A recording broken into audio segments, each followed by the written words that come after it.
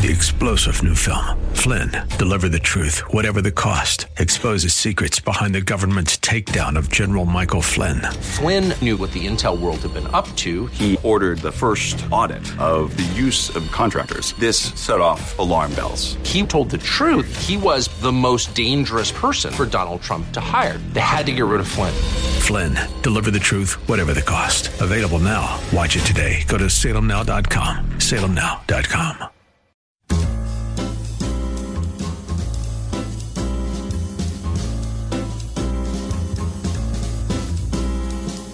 Welcome to another edition of The Ride Home with John and Kathy, live from the Salem-Pittsburgh studios. And now here are your hosts, John Hall and Kathy Emmons. Hey, good afternoon. Greetings. Thanks for coming along. A blustery Thursday afternoon here in the city of Pittsburgh. Blustery indeed.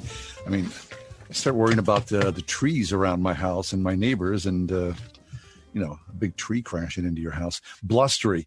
I wonder if the spare room could take off. Now, you know how much I despise, like my least favorite movie of all time is The Wizard of Oz. Which is a shame. The Wizard of Oz. I'm sorry. Mm-hmm. Sorry for you. Yeah, because it traumatized me as a child. You know, the whole witch and the whole storm thing, and they stole her dog.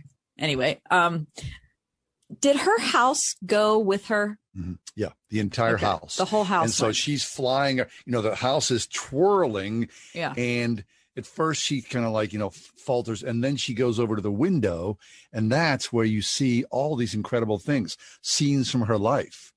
Friends, family members. The horrible woman on the bicycle. Yes. Kidnapping the dog. Yes. Why is this a children's movie? It's a great movie. It's terrible. It's the worst ever. Blustery day. I would say, what's a synonym for a synonym? Synonym for blustery. What would windy? Windy. Mm-hmm. Mm-hmm. Gusty. Gusty is great. Very good as well. What's that? Hairy. Oh, hairy. How about? Oh, airy. Oh, airy. I thought you said hairy. It's a little hairy outside. It's a little shaky. Yeah. Breezy. Right. It's a breezy day. Yeah. Anyway. All right. Enough of that.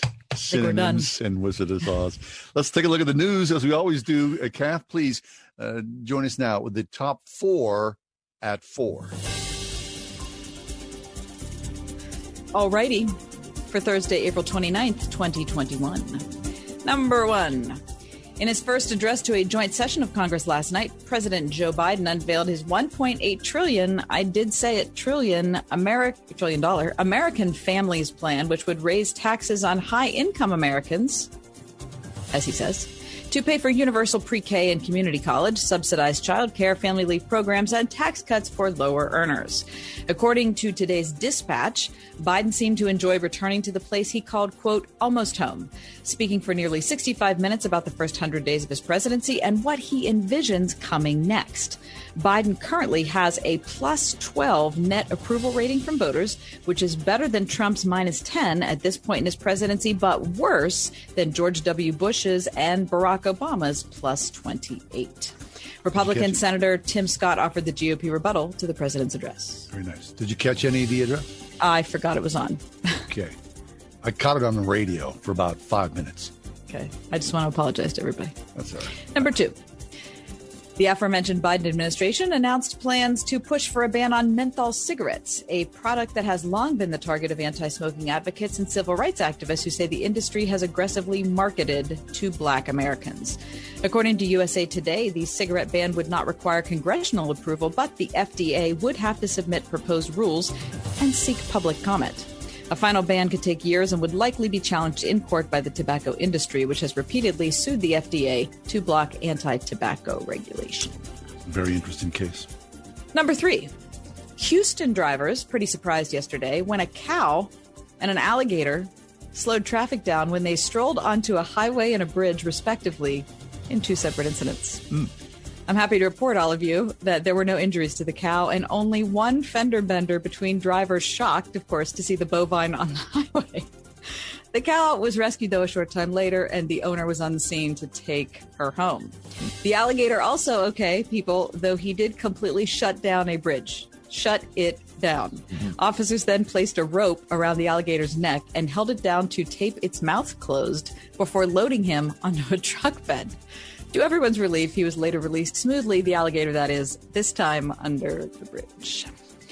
And number 4, the official opening of Kennywood is May 8th. The Trib reports that they'll be operating with limited days and hours. Most rides should be working at Kennywood with the exception of the Sky Coaster, Noah's Ark, and a couple indoor play zones.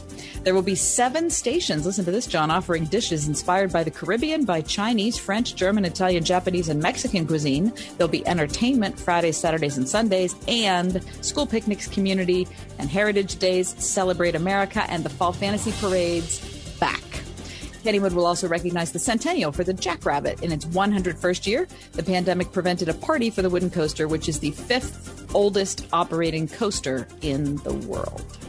Sandcastle and Idlewild will open May 29th. And that, my friends, is your top 4. Nice. Okay, so the question is, if I'm on the aforementioned Jackrabbit, Thunderbolt, the racer, will I have to wear a mask? A mask. Yeah, that's not... I'm on a roller coaster. Right, that was not included. You better not have to. There's some COVID. I mean, come on. There's COVID there. I'm going around the bend. Yeah! Right? I don't know. For goodness sake. The kangaroo apparently been gone, right? Right, the kangaroo. So that's destroyed my will to live.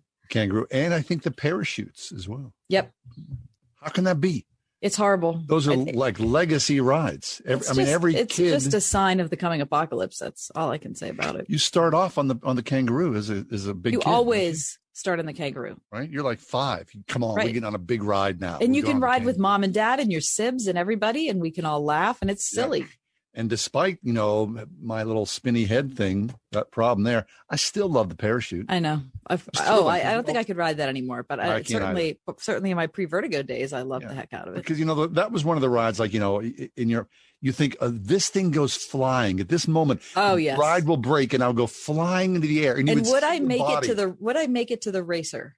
Or I could grab onto the tree and everything will be okay. Right. It was contingency plans. We apparently had similar thoughts. While you're riding. Mm-hmm. Yeah. The unfortunate aspect of my imminent death, how will I rescue myself as I enjoy myself at Kennywood? My last few seconds are going to be very exciting. Right. Oh, and by the way, is that a cow?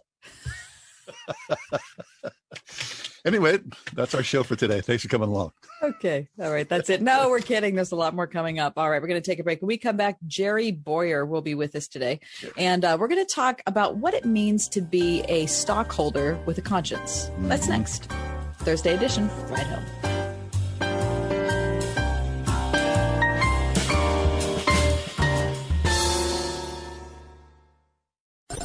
101.5 WORD, the station with Pittsburgh's favorite Christian music every weekend.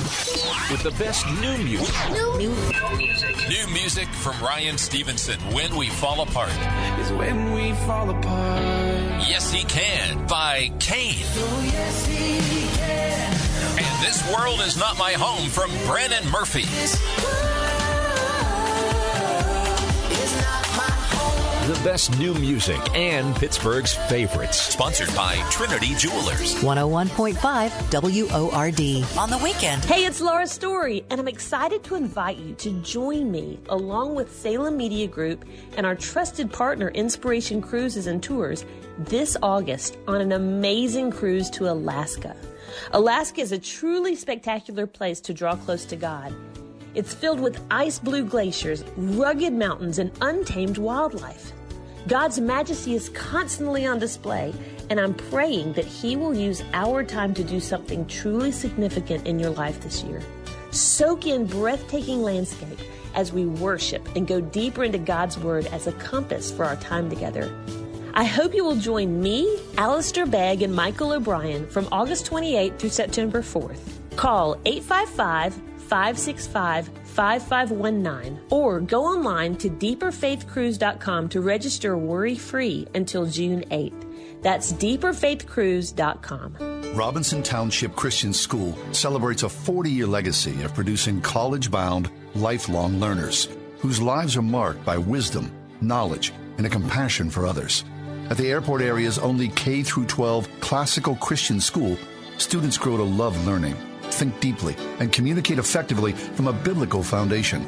Robinson Township Christian School, now enrolling preschool through 12th grade at rtcsonline.org. Sadly, in 2020, 24 children died of pediatric vehicular heat stroke, and many of these incidents occurred when parents or caregivers simply forgot the child was in the car. A child's body temperature rises 3 to 5 times faster than an adult's, and leaving a child in a hot vehicle can lead to their death very quickly. If you see a child left unattended and can't locate their parents, call 911. If the child looks unresponsive, do whatever it takes to get him or her out safely, including breaking the window. Your actions may save the life of a child. Brought to you by NHTSA. Light of Life's former CEO Craig Schweiger's career has always revolved around home. From Federated Mortgage in Pittsburgh providing mortgages for satisfied homeowners to bringing a new home for our city's homeless, Craig is now providing free education to seniors about reverse mortgages. Listen to Craig's show Home is Where the Heart Is, where mortgage meets ministry. Saturday, Craig welcomes Jarrell Gilliam, Executive Director of Light of Life, plus shares trustworthy insight about reverse mortgages for seniors. Home is Where the Heart Is, Saturday mornings at 7 on 101.5 FM WORD.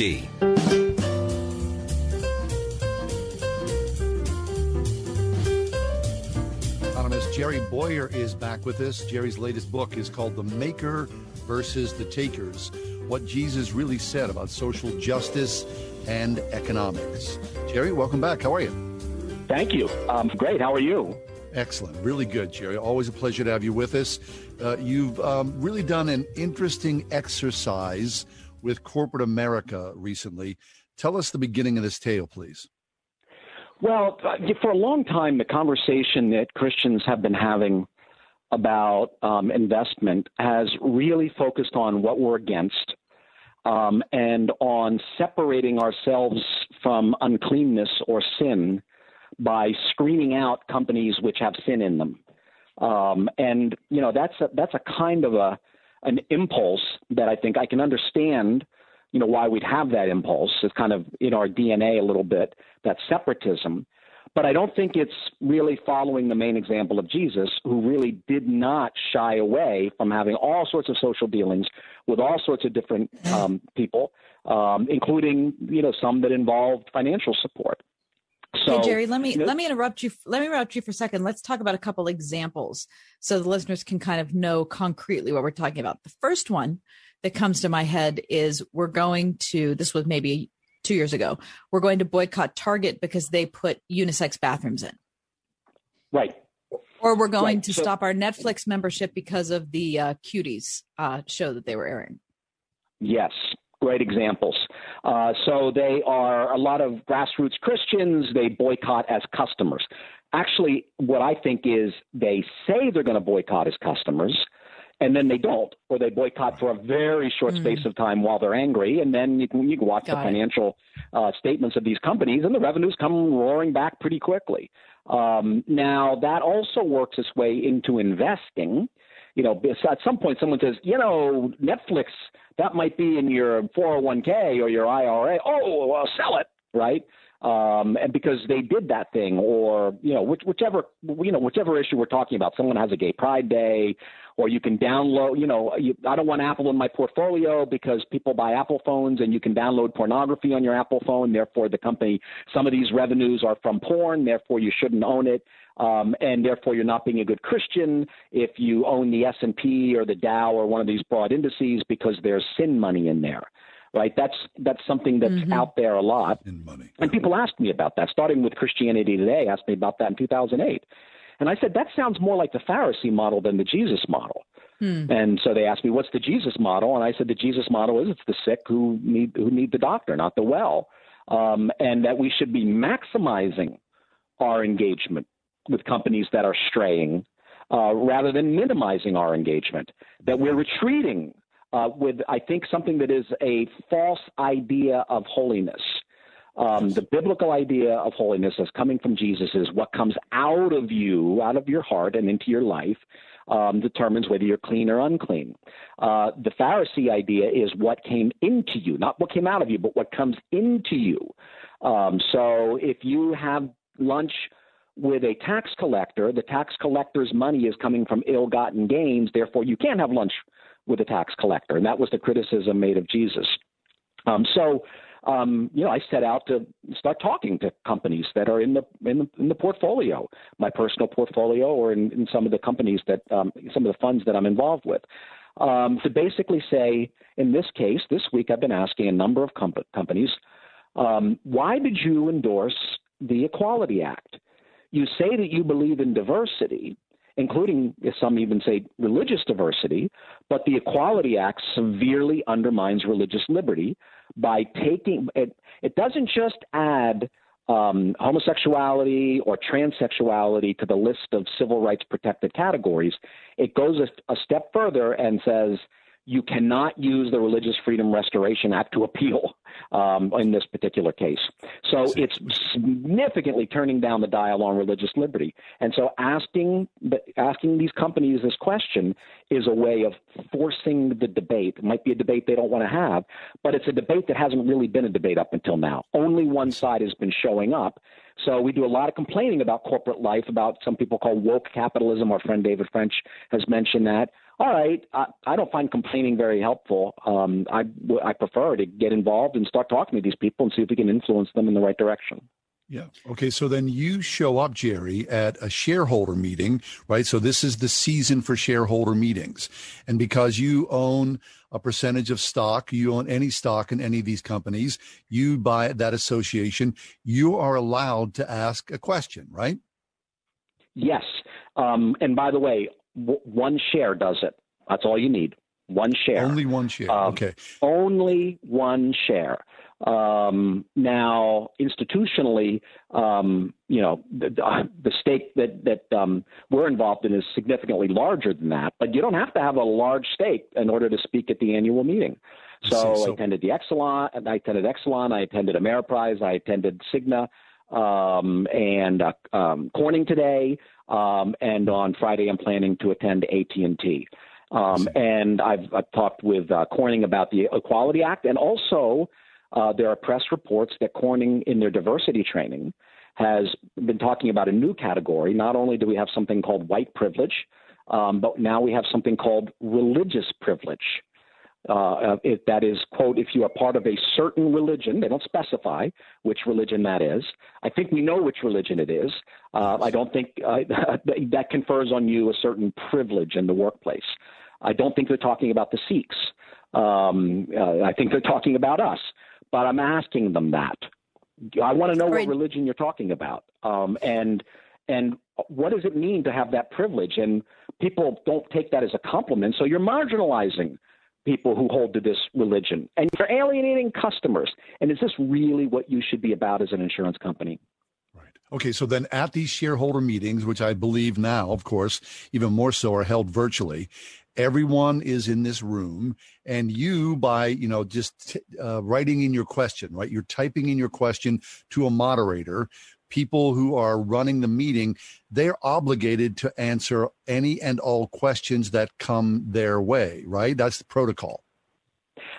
They are pre-committed to answer questions, but they can dodge them at the meeting. And I just, I don't want to say more because some of these conversations are off the record.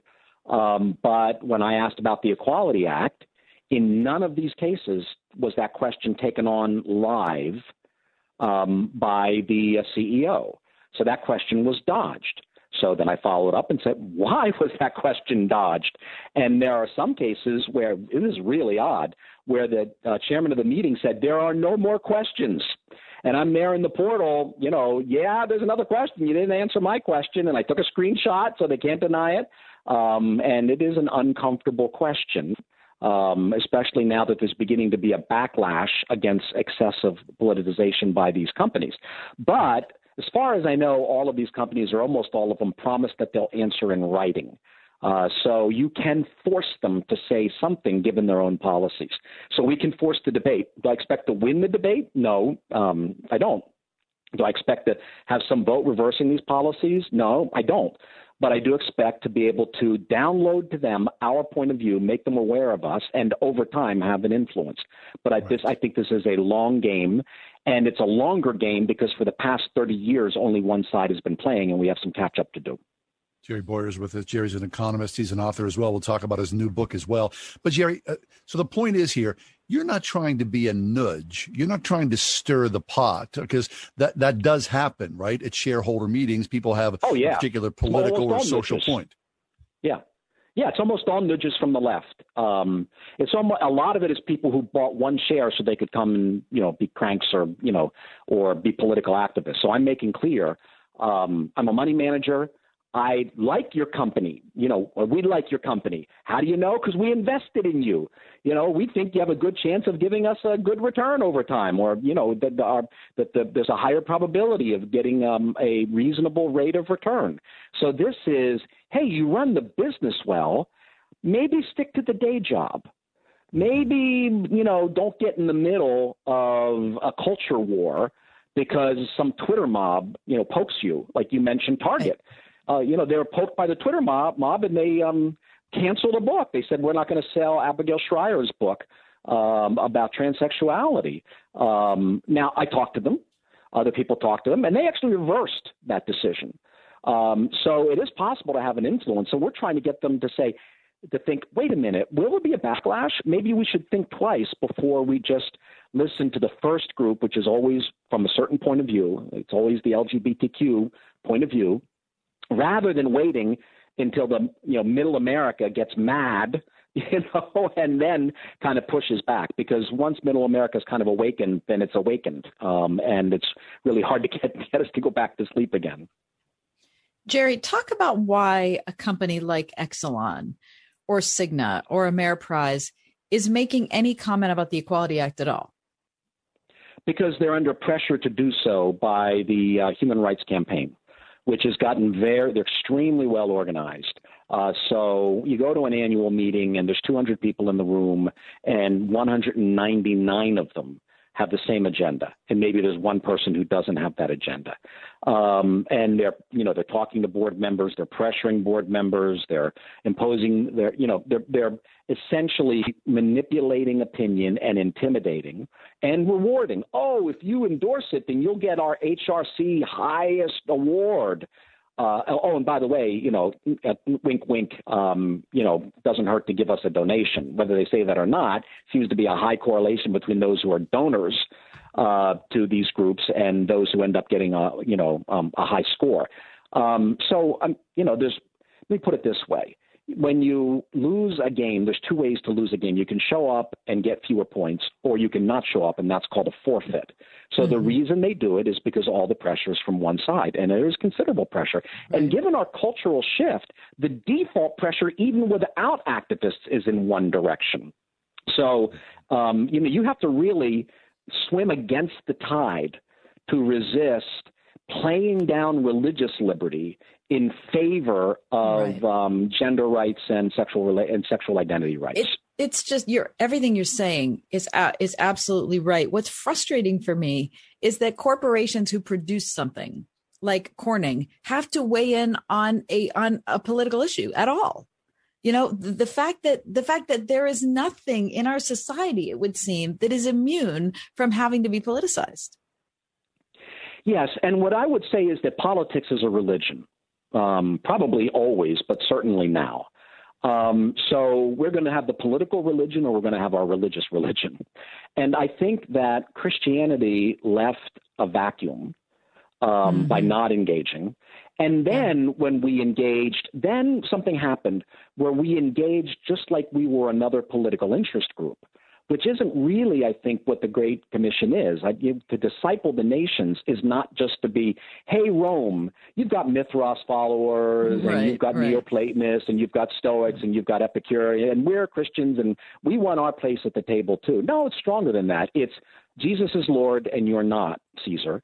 And we don't have power, but God has power, and it's our job to tell you that you're accountable to him. And I think because when we finally did get engaged politically, we did it like everybody else rather than like Christ, then I think we ended up in some sense losing influence rather than gaining it. Into that. Jerry Bowyer with us. His brand new book is called The Maker versus the Takers, What Jesus Really Said About Social Justice and Economics. So, Jerry, then on the coattails of that, the moral majority, in the marketplace, not necessarily, you just said it, the best thing for us as believers. So then what is the response? I mean, do you raise a generation of activist Christians who are all on the same page with the same perspective to sort of somehow act as a counterweight to corporate America and the new wokeness? I'm glad you mentioned the moral majority, because that was a model. The moral majority was if you take the evangelical Christians plus the traditional Roman Catholics plus the Mormons plus Orthodox Jews, that's 51% or 52% or whatever, and then we can win everything. Fast forward 30, 40 years, and we've lost everything because our faith doesn't work well as a political calculus. The moment that we reduce it to a political calculus, we take away the most powerful thing, which is that this is about truth. That's why the people getting killed by Nero were the people who ended up winning that nation, because they had to appeal to truth, not power. And so being in that room with 200 people and saying the truth makes you a majority. Because God has all authority and he has all power. So then what do? I think what we do is we try to be salt and light. We understand it's going to take time. I look at the metaphors that Jesus uses for the kingdom. It's like yeast, which gradually infuses the dough. The kingdom of God, it's like a wine, and you put new wine in old wineskins and they burst. These are ferment analogies. I make wine. It takes time. It's not. So, I think that if we do political calculation and everything's about the next election and we're going to compromise all our morality and ruin our witness just to win, then that's a losing proposition over the long run. But if we think of ourselves as leaven, and we're going to gradually infuse the loaf. So the conversations I had this week, I had no illusions that I was going to change the universe with these conversations. I'm just taking a little bit of that leaven, a little bit of that powder, a little bit of that yeast, and I'm putting it into the minds of the people that I'm talking to. And then God, can do his work from there. Right. And if there's one thing that we all notice in all of our dealings is that a lot of people are just afraid to speak up or afraid to say something because they don't want to be labeled as a hater. And oftentimes if they have someone else who comes alongside in a non-hateful way and says, you know what, I don't feel like the way you're doing this is really open-minded or fair or truly tolerant, then I think we might be surprised how many people got on that train. Jerry Bowyer is with us, the maker versus the takers. Oh, sorry, Jerry. We're going to take a quick break. Can you stay with us and continue on for a few more minutes? I can. Yeah, absolutely. Oh, fabulous. The maker versus the takers, what Jesus really said about social justice and economics. Jerry Bowyer is with us. Stick around. We've got more. It's the Ride Home with John and Kathy, Pittsburgh's Christian Talk, 101.5 FM. This is Kathy Emmons. John and I are grateful for the encouragement we have from all of our advertisers and especially our friends at Grove City College. Thanks to everyone at Grove City for supporting the Ride Home. If you owe back taxes, there's a lot you need to know, starting with rule number 1. Don't mess with the IRS. They are cracking down this year by sending out heart-stopping letters, actively garnishing paychecks, levying bank accounts, and putting liens on homes and businesses. That's all true. But it's also true there's a way out. It's called the Fresh Start Initiative, an important government program for tax debt assistance. It's one of the biggest breaks the IRS has ever offered, so now's the time. You could qualify for tax relief that saves you thousands, even tens of thousands. Nobody knows this program like the award-winning experts at Optima Tax Relief. They have an A-plus rating with the Better Business Bureau and will fight to get you the best deal possible. Don't mess with the IRS. For tax help you need, for tax help you can trust, call Optima now for a free consultation. Call 800-965-1433. 800-965-1433. 800-965-1433. Optima Tax Relief. Some restrictions apply. For complete details, please visit OptimaTaxRelief.com. My best friend is blessed with 3 kids and a big house. All the kids have their own rooms, but recently, life in that big old house has been different.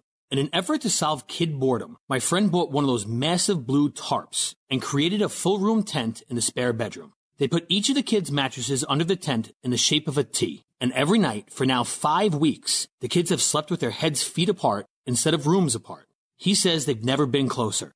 It's Ryan from United Faith Mortgage, and when I see a home, I can't help but see interest rates, escrows, and trying to help listeners pay the least amount possible. But for me, that story was a needed reminder that it doesn't matter whether our homes are big or small. It only matters whether we're willing to enjoy the little things that God gave us today, like a tarp tent. If you happen to be looking for a new place to put up a tarp of your own, we are United Faith Mortgage. We pay your appraisal fees, up to $500. United Mortgage Corp, Melville, New York. MLS number 1330. Department of Banking. Mortgage Lender License number 22672. Nobody should have to pay for one-size-fits-all insurance coverage. Liberty Mutual customizes your car and home insurance so you only pay for what you need. Liberty, liberty, liberty, liberty.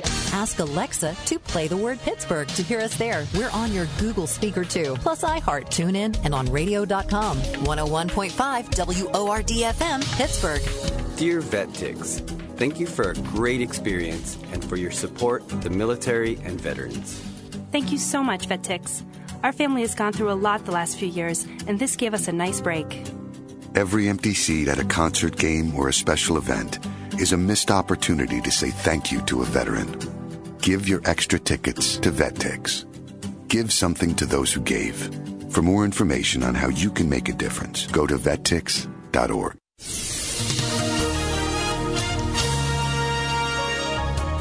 It'll be breezy this evening with occasional rain and a thunderstorm. That'll be followed by a passing shower late tonight. We'll see a low tonight of 48. Tomorrow, very windy with intervals of clouds and sunshine. A shower in places at a high of 54. Tomorrow night, clear skies, winds gradually subsiding. There can be frost in normally colder spots, low 34. Partly sunny Saturday with a high of 62. With your AccuWeather forecast, I'm Drew Shannon.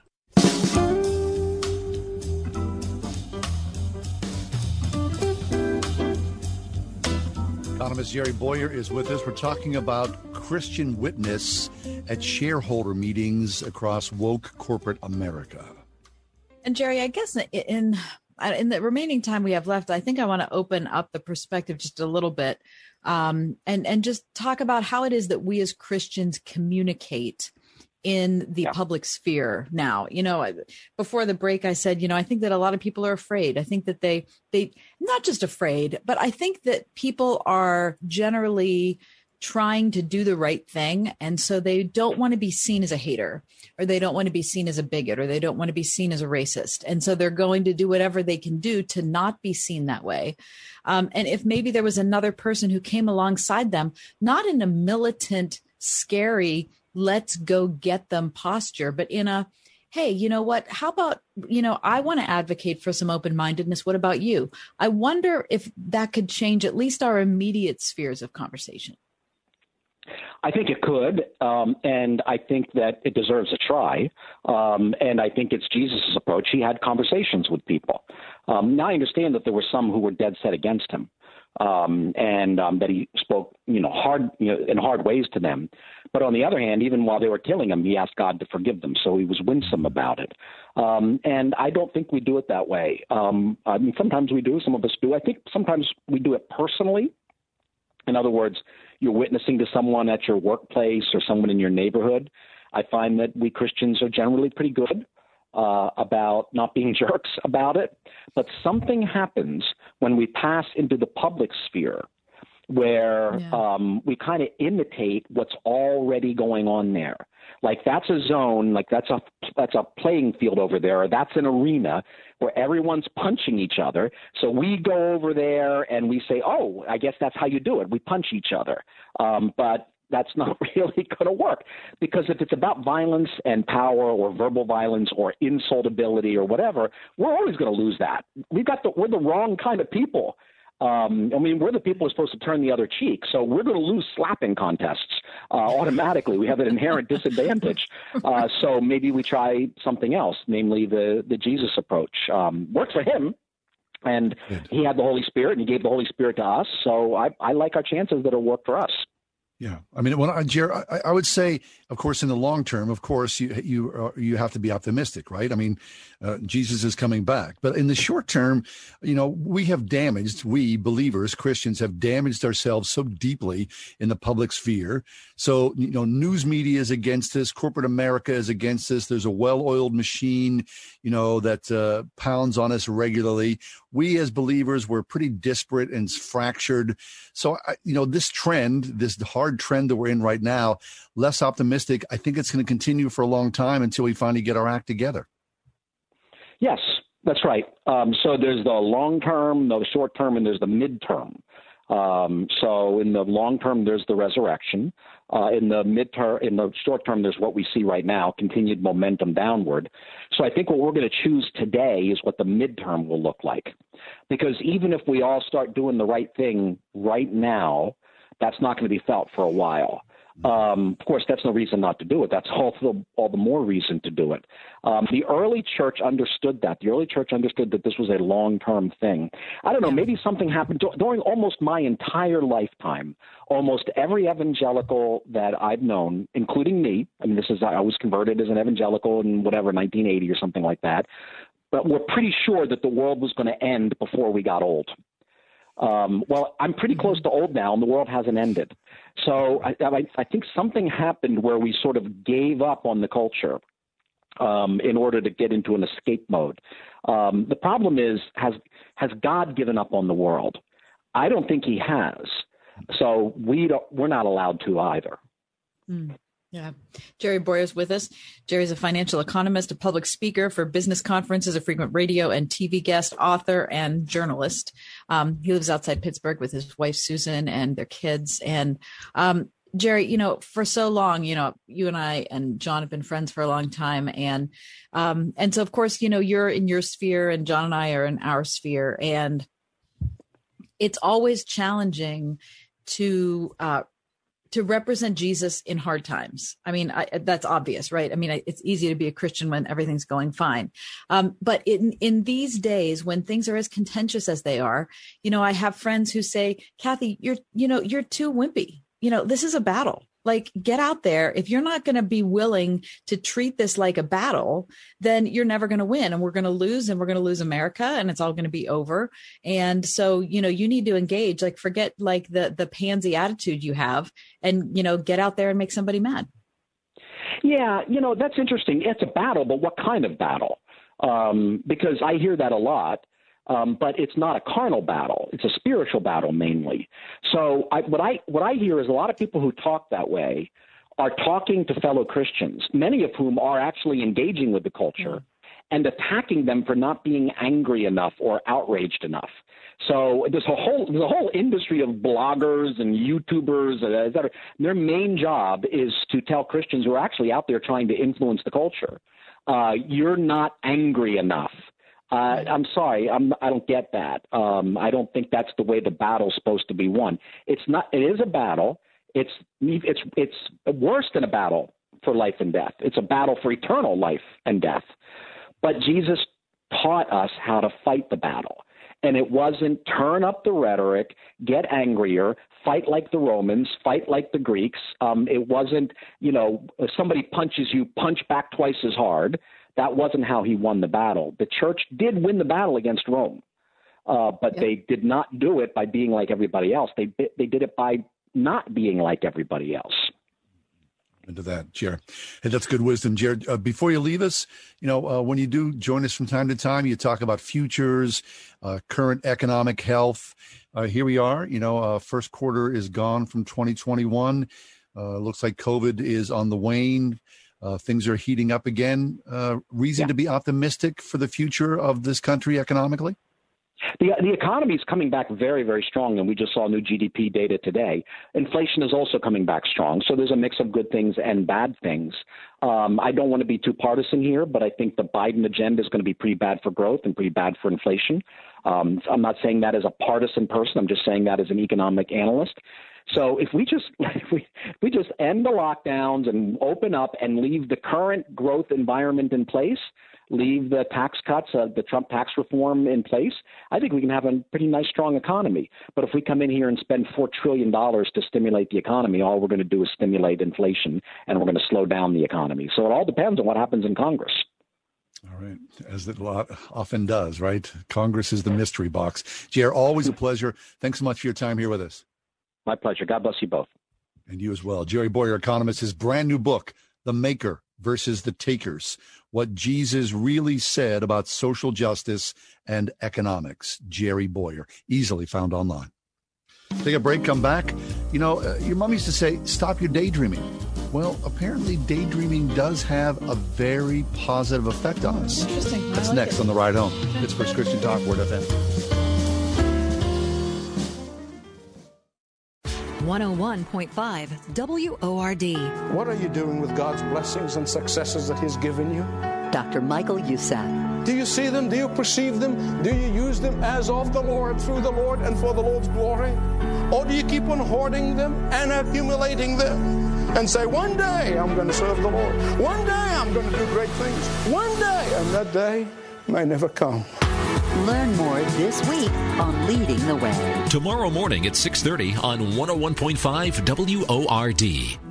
Hello, I'm Mike Lindell, and I'm excited to announce my new product, My Slippers. They took me over 2 years to develop because I didn't want just an ordinary slipper. My slippers are meant to be worn all day long, no matter what you're doing, whether you're inside or outside. My slippers come with an exclusive 3-tier cushioning system that you won't find in any other slipper. It combines 2 layers of foam, including my proprietary My Pillow foam and a patented impact gel made from U.S. soybeans. My 3-tier cushioning system is going to help relieve pressure points, provide that micro support you need for all-day comfort, and help prevent fatigue. Not only that, my slippers are made with high-quality leather and a premium indoor-outdoor sole that make them extremely durable. I personally guarantee they're going to be the most comfortable slippers you'll ever own. This is John Hall. Visit MyPillow.com for deep discounts on all MyPillow products, including the new My Slippers. Click the radio listener square and enter promo code WORD or call 800-391-0954. Remember to use promo code WORD. The following are real-life stories from Trinity Debt Management. My story begins with debt, a lot of debt. I used my credit cards as a source of income. It was not a good situation. I couldn't pay my bills. The interest on the cards was really high. If you're in debt and you need help, call Trinity at 1-800-936-5496. I initially was scared to call, and immediately I felt relief. They contacted all of our creditors, and they put us on a plan for success. Trinity will consolidate your accounts into one easy-to-manage monthly payment, reduce your interest, and possibly improve your credit score. You'll save thousands. I've been able to pay off close to $15,000. We're doing a lot better. Please pick up the phone and see how affordable and easy it is to pay off your debt. It's a godsend. We're debt-free for keeps. Call Trinity at 1-800-936-5496. That's 1-800-936-5496. Another Drusky Entertainment event, May 13th. An evening with Natalie Grant, live at Vinoski Winery. And I'll praise you in this dark, and I will lift my hand. An evening with Natalie Grant featuring Bernie Herms. May 13th at Vinoski Winery. Buy your tickets at DruskyEntertainment.com. May 13th, Natalie Grant, live at Vinoski Winery. Another Drusky Entertainment event.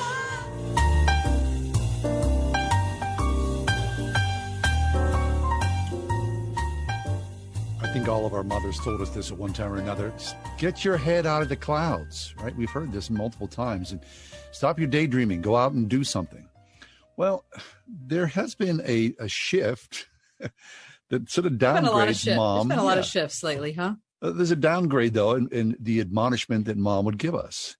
Apparently, daydreaming is not nearly as painful or harmful to you as our moms told us.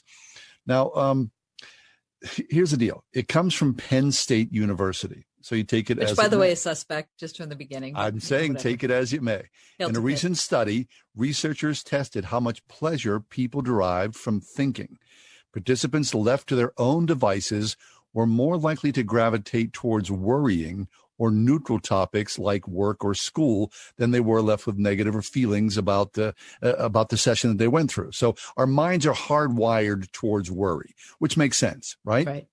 I mean, Yeah, because humans recognize that they are mortal and that they are fragile. Or the threat that's around us, right? Sure. Ancient man, you had to stay on your guard. So stop your daydreaming. And if you are daydreaming, you're dreaming about, the guy that's coming to get you.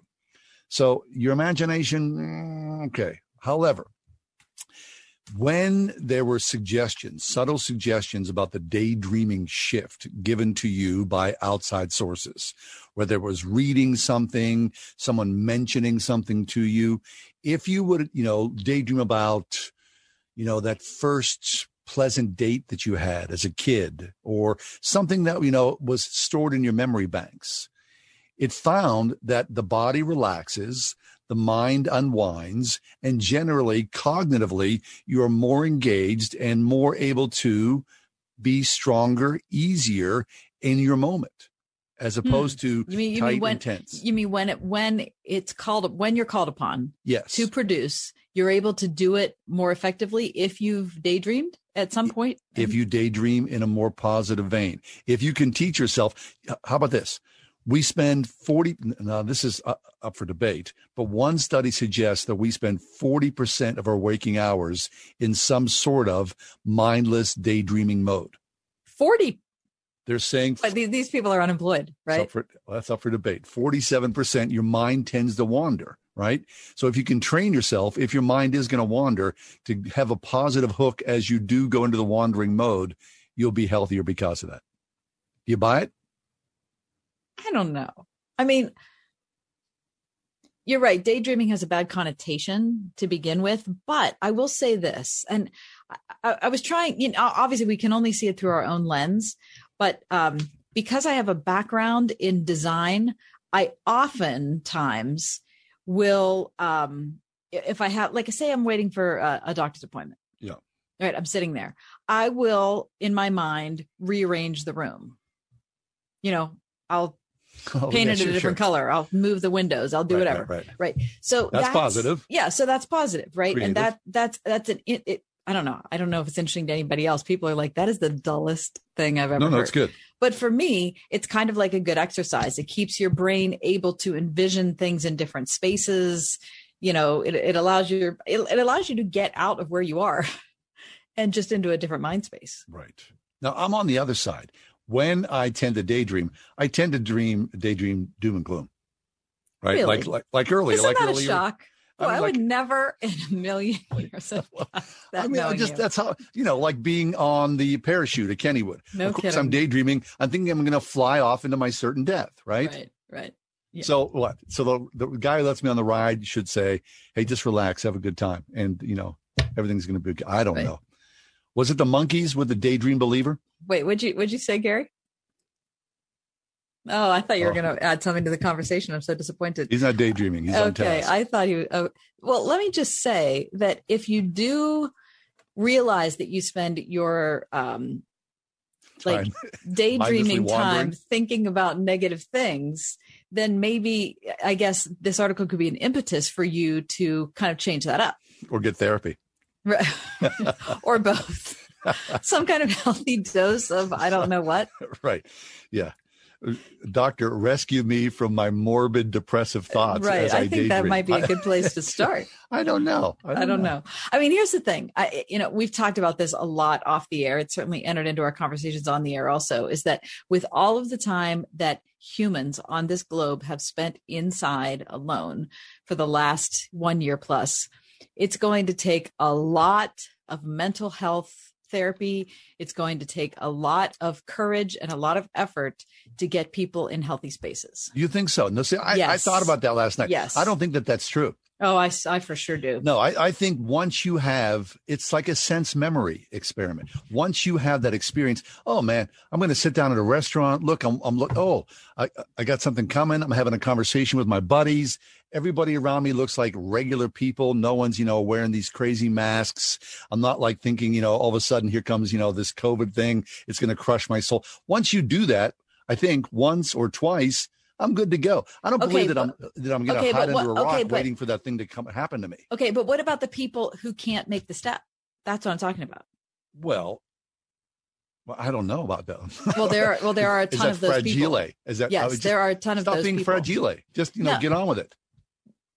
Well, that's one way to look at it. I mean, I think there might be a gentler approach when it comes to when it comes to mental health, that if you've been inside, if you're 17 years old and you've been inside your house for a year and a half. I don't think so. Okay. I think that people, listen, all it's going to take is a little bit of freedom. And we're like, oh, it's like riding a bike. I'm back at this again. Let's go. And it feels good. Okay. We'll see. We should have therapists on call at every street corner. Yes. Right? I actually think that. All right. Take a quick break. Come back. We're underway. It's The Ride Home with John and Kathy.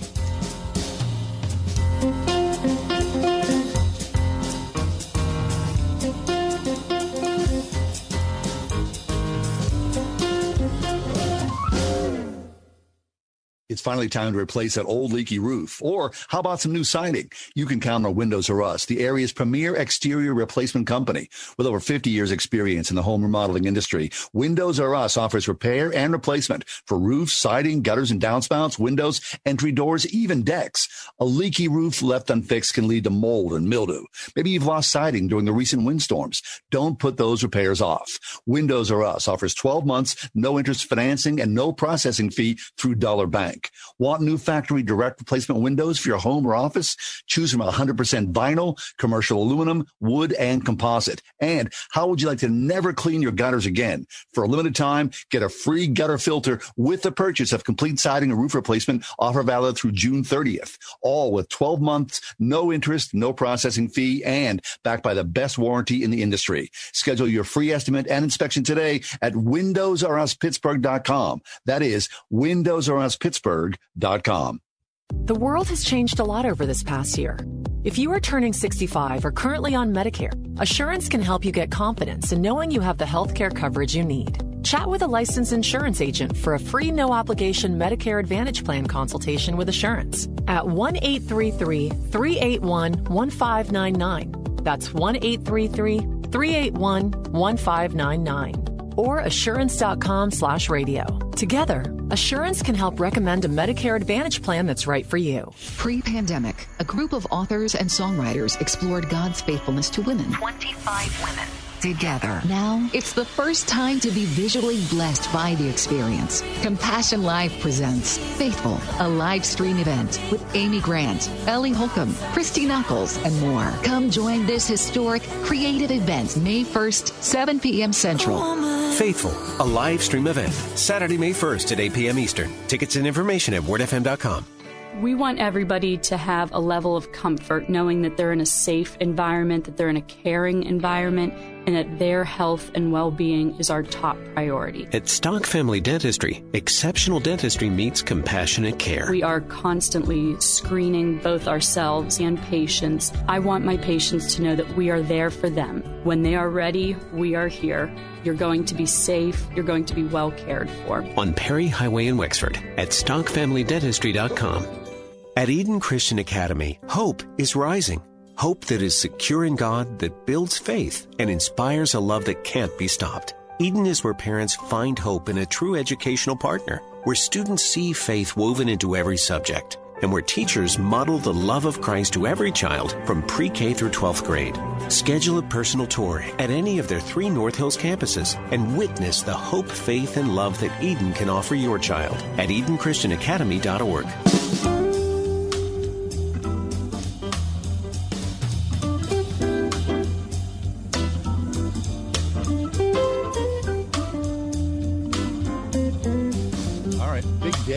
Big day for celebrity birthdays. It sure is. 2 really, I would say, I was going to say disparate personalities, but I think they probably have a lot more in common than they do oppositionally. Who are the 2 people today, Ken? Today, celebrity birthdays are Jerry Seinfeld and Willie Nelson. Really? Yeah. So, of course, my initial question, John, since you're so good at this, is how old are these 2 men? There's a big age gap between the 2, and neither of them are spring chickens. I do know that. Okay. Jerry Seinfeld, a contemporary of mine, I would say, although he doesn't know it. 60. He's on the farther side. 69, I'd say. He's 67 today. 67? 67 today, Jerry is. All right.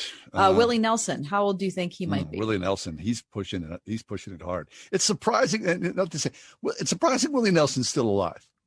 When I think of Willie Nelson. He's lived hard. I think we all know that. Yes, he has. Mm-hmm. But, he's one of those rare people. But you were always on his mind, so that's good. Willie Nelson reminds me of my gram.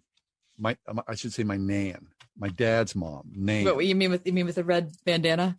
No, Nan smoked until she died. The day she died, she smoked unfiltered Pall Malls. She died at 90.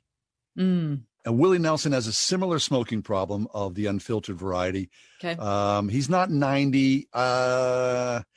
He's probably 86 or 87. He's 88. 88. He's 88. Now, let me just also say that Willie Nelson's got 7 children. Jerry Seinfeld has got 3 children. Mm-hmm. Willie Nelson has had 4 wives. No surprise. And he's always on my mind. And Jerry is currently married.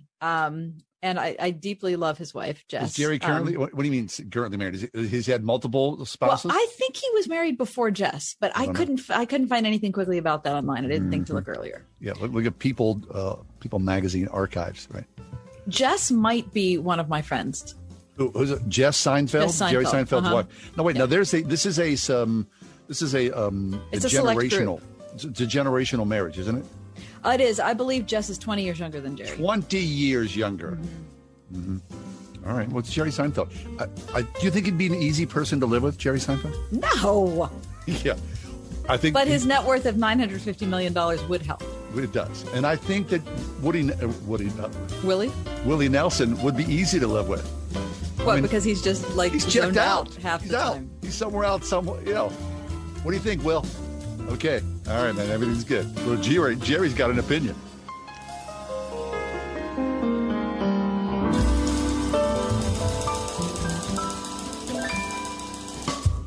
We are everywhere. On your radio at 101.5 WORD FM Pittsburgh, at wordfm.com, the Word FM mobile app, iHeart, TuneIn, and at radio.com.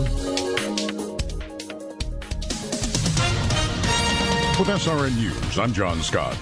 The U.S. economy grew at a 6.4% annual rate last quarter. The increase is a show of strength fueled by government aid and declining viral cases that could drive further gains as the nation rebounds with unusual speed from the pandemic.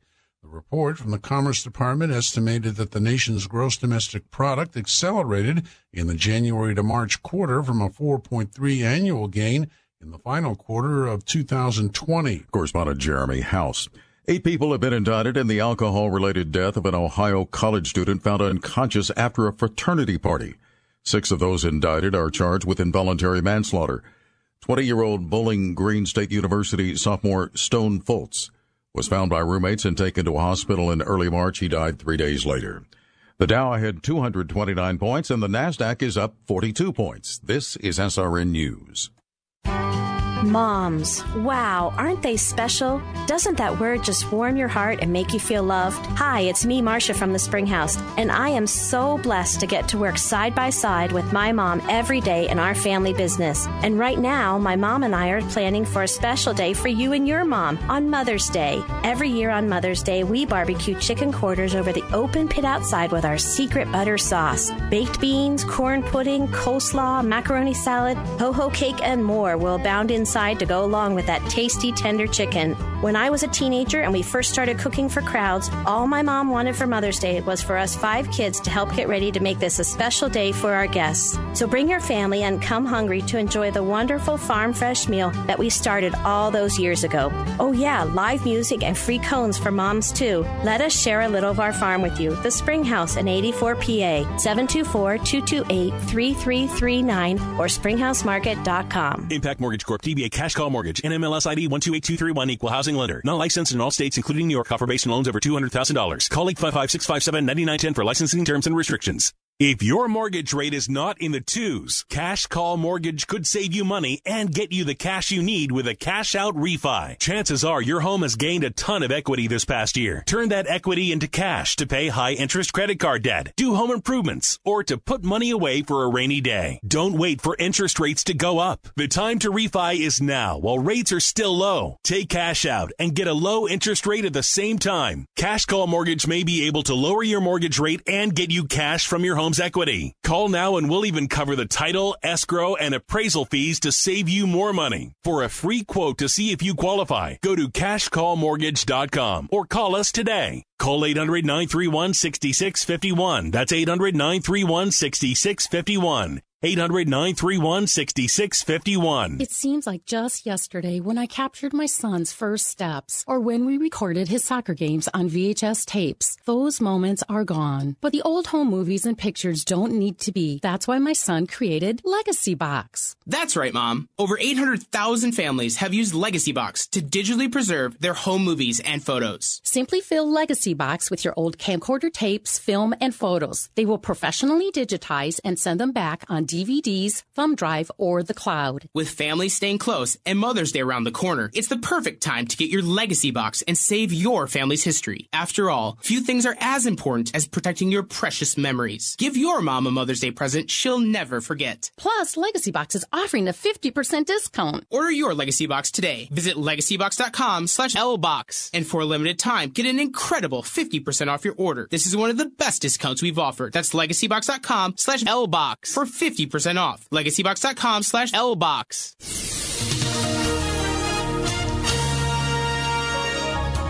It'll be breezy this evening with occasional rain and a thunderstorm. That'll be followed by a passing shower late tonight. We'll see a low tonight of 48. Tomorrow, very windy with intervals of clouds and sunshine. A shower in places at a high of 54.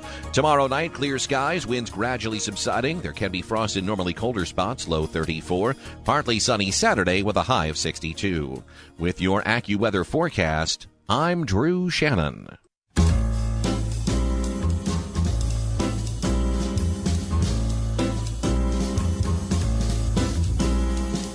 Welcome to another edition of The Ride Home with John and Kathy, live from the Salem-Pittsburgh studios.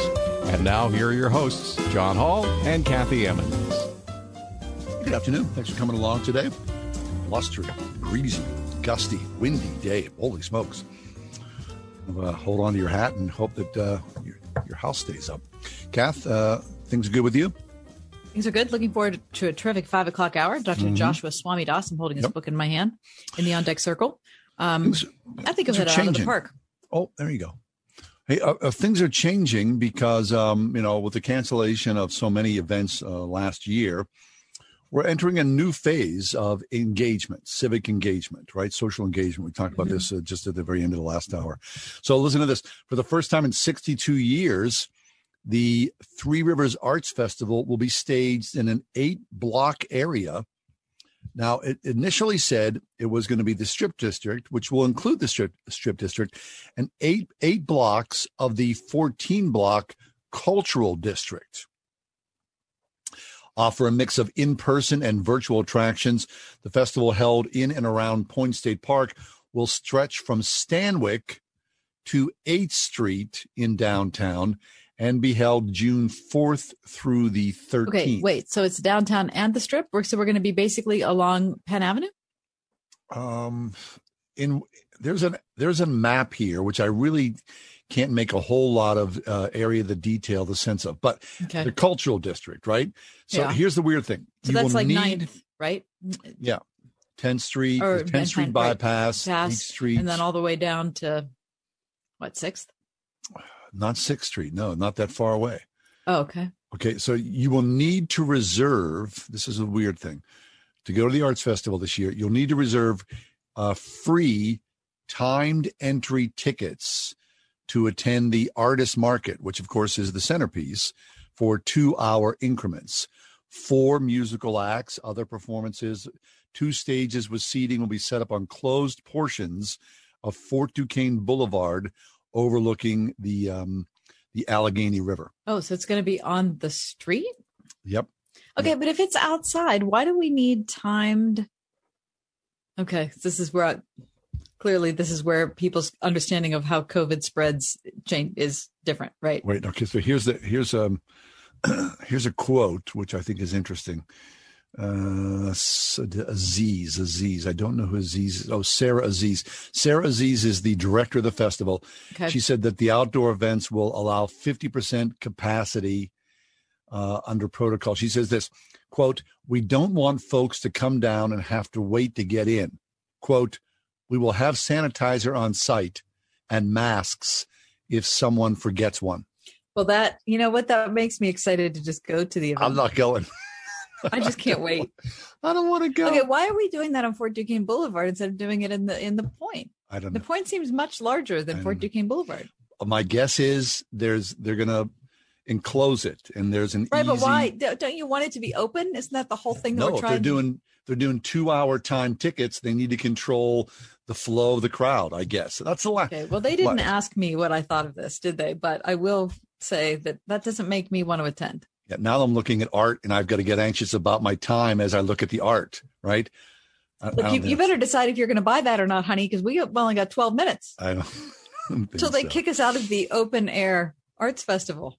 Right. Okay. Right, so now that's something new. All right, give me another option. There's something else coming to Pittsburgh. It's called Jurassic Quest. Oh, wait a minute. You mean Jurassic as in dinosaur? Yes. Okay. Jurassic Quest drive-through.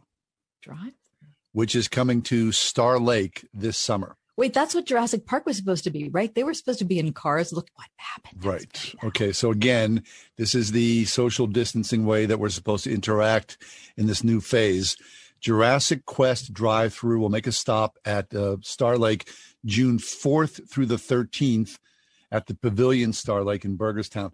During the hour-long drive through a digital audio tour, you'll be able to see 70 true-size animatronic dinosaurs and marine creatures from the Jurassic and Triassic periods.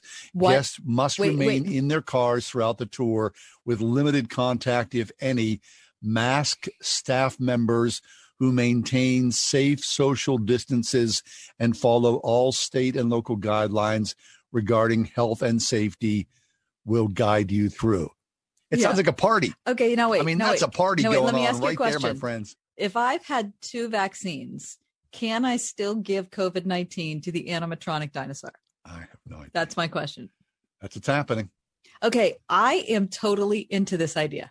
I'm not. Oh, I am. What, are you kidding me? I want to go. I am totally not going anywhere near. No, wait. So, with over the years, I've gone to, I don't know, maybe not 50. It's Star 30 Lake. Concerts at Star Lake. Okay. And every time did you get stuck in traffic going to and from? I spent way more than an hour in that parking lot. Then why would you do that? Because if I get to see, you're saying that these animatronics are going to be life size? Yes. So what? Who cares? You guys. So what? That's awesome. Yeah. And the next day, go to the arts festival. Okay. No, I'm not There's going. Your summer right there. It's not Barney, Gary. Okay. This is a little more scientifically cutting edge. It's about the same. Really, it's not. It's not. Listen, I'm going. You're going to get stuck in the Star Lake parking lot. And I've already done that. Sure, and I didn't have, sum. Listen, and I never had an animatronic anything to look at. So if I could go thinking that there might be something like that, that would be great. Here's the deal. Admission is $49 per vehicle with 8 people or less, $80 for passenger vehicles that seat 9 to 15. Who's got? Oh, that's a lot of money, actually. It sounds okay. Really what bad. What if the Velociraptor gets loose and animatronically steps on Don't worry. a Land Cruiser in front of me? You've got hand sanitizer, so you'll be safe to go. You'll be good to go. I'll put on my mask and I'll be safe. Yep, exactly. Holy smokes. Okay, let us take a quick break, come back. We're going to go and talk about Adam, the inheritance of our DNA from Adam forward. That's next. Right home with John and Kathy, Pittsburgh's Christian Talk.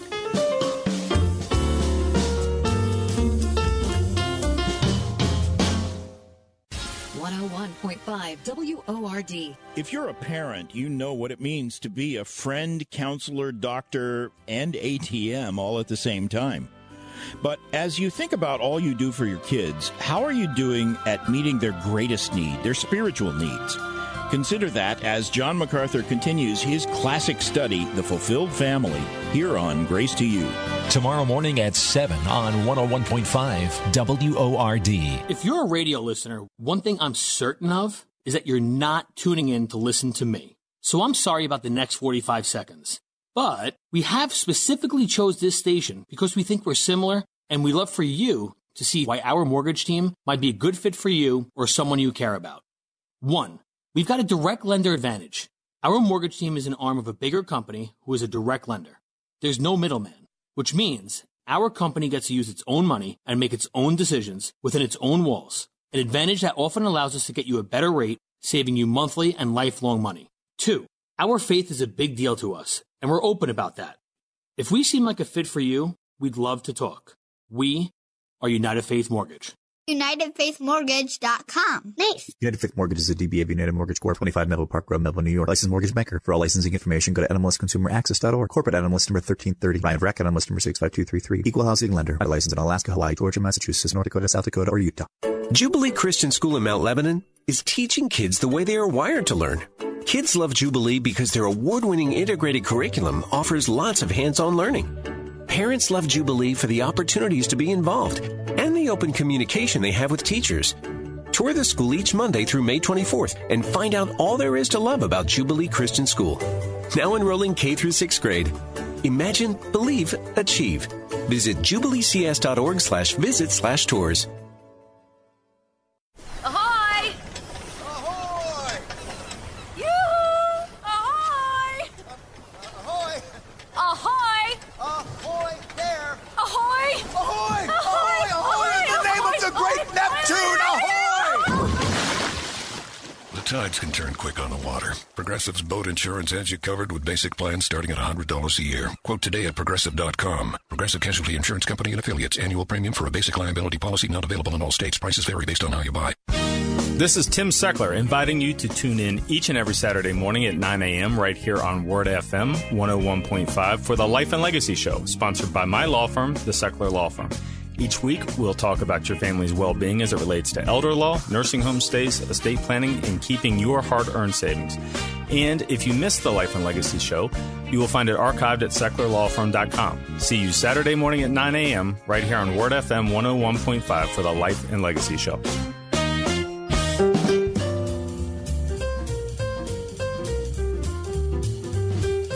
People who know you well might say, you inherited your smile from your mother. Yeah, and they might say, well, you inherited your impatience from your father.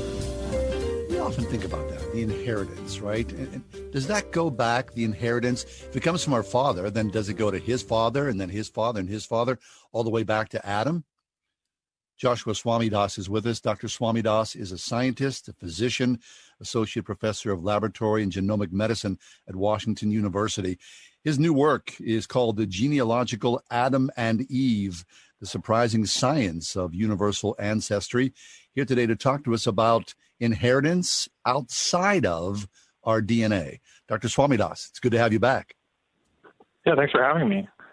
Yeah, good to talk to you, Josh. For those of you watching the show on Facebook, I'm showing you Josh's book called The Genealogical Adam and Eve, The Surprising Science of Universal Ancestry. It's a fascinating book.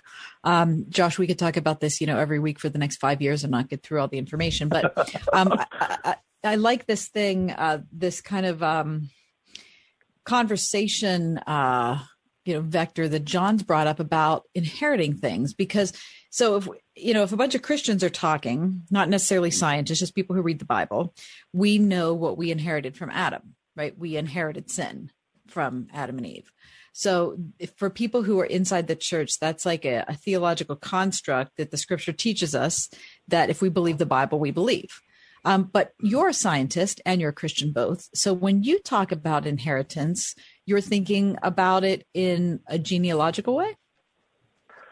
Well, I would say that one of the big questions facing theology is how is it and what is it that we inherit from Adam and Eve, right? Mm-hmm. And some Christians don't actually think we inherit anything from Adam and Eve, but I'd say most Christians do. From reading passages like Romans 5, right. 12 through 14 and other places, and also church tradition on us, we think that there's some sort of connection to Adam and Eve that's important, and that we inherit something from them. Now, in our modern context right now, when we think about inheritance, one of the really surprising, that'll be surprising to a lot of other people, but it's kind of just seems natural to us. When we think about inheritance, the first thing that many of us think about is genetics, right, and DNA. Right, sure. And we think inherited traits. But that's also a very recent way of understanding inheritance. For the last 100 years or so, that's how a lot of people have been thinking about it, and certainly over the last 10 years or 50 years. But if you go back, 200 years ago, 500 years ago, or 2,000 or 3,000 years ago, they didn't know about DNA, right? So they weren't talking about inheritance or thinking about inheritance in terms of genetics. And even now, what we found more and more, I'm a medical doctor, and we care about genetics and how that impacts our patients and their diseases. But even now, as we look at patients, we realize that quite a bit, perhaps even most of the things that are important to a patient, we don't find in their DNA. DNA is helpful in a couple narrow and important, very important situations. But a lot of other things end up being just as important or even far more important. See, okay, so Joshua, then we see DNA, right? I mean, not that it's easy, but you see the thread, the medical thread, the scientific thread, I should say. So inheritance outside of DNA, what does that look like, and how is that passed down? Well, I think it's important to remember that there's actually quite a bit of inheritance that goes outside DNA. And one great example that helps me understand and think about this more is language. I inherited my language from my parents. You did too, right? Yes.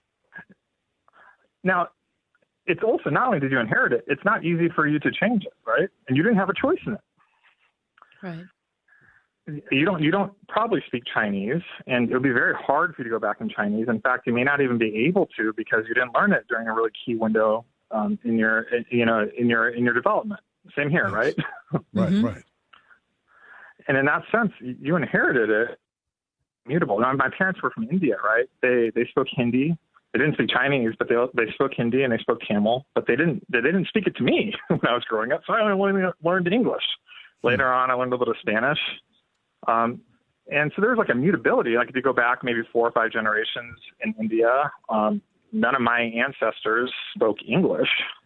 I'm sorry. Yeah, none of them spoke English. And so there was a change that happened. But in terms of how I received English, it is inherited. And I don't really have a choice in the matter. It is what I speak. And it's because my parents gave it to me. That's a good point. And that's not DNA. Right. Okay. So then, even the most conservative estimates on how close we are as far as generations go or years go to between us and Adam and Eve, it's still a whole lot of time. So what could that inheritance possibly look like? Yeah, that's a great question. So I think that's still being worked out, honestly, and people are thinking about it. So if Adam and Eve were really recent, it wouldn't be DNA we got for them. They would most likely be genetic ghosts out there, right? One idea I explored is that, we do know that if they existed then, that we would all descend from them. And even though they didn't give us any DNA, there's like a causal relationship to us that, if God had actually executed Adam and Eve when he kicked them out of the garden, instead of exiling them, maybe there would be people here in our place, but it wouldn't be us, right? We have like a dependence on them. So we kind of inherit dependence on God's mercy to Adam and Eve. That's one possibility that people are thinking about, I'm thinking about. But there's other ways, too, people thought about it. In covenant theology, and, for example, a lot of Presbyterians care about this. The idea is that God actually had a covenant with Adam and Eve where he wrote into that if they sinned, there would be consequences for the rest of their descendants. And so what happened then is that kind of because of that contract was broken, that contract put entailments on all of their descendants. And whether we know about that relationship or not, that has changed God's relationship to us.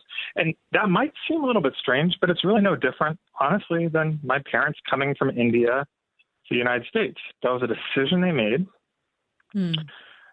that I had no say in because I didn't exist, right? I wasn't able to debate it and say, no, I don't want to go, or argue for it to say that I should go, and that's where my life should be. But they chose to come here in the mid-'70s.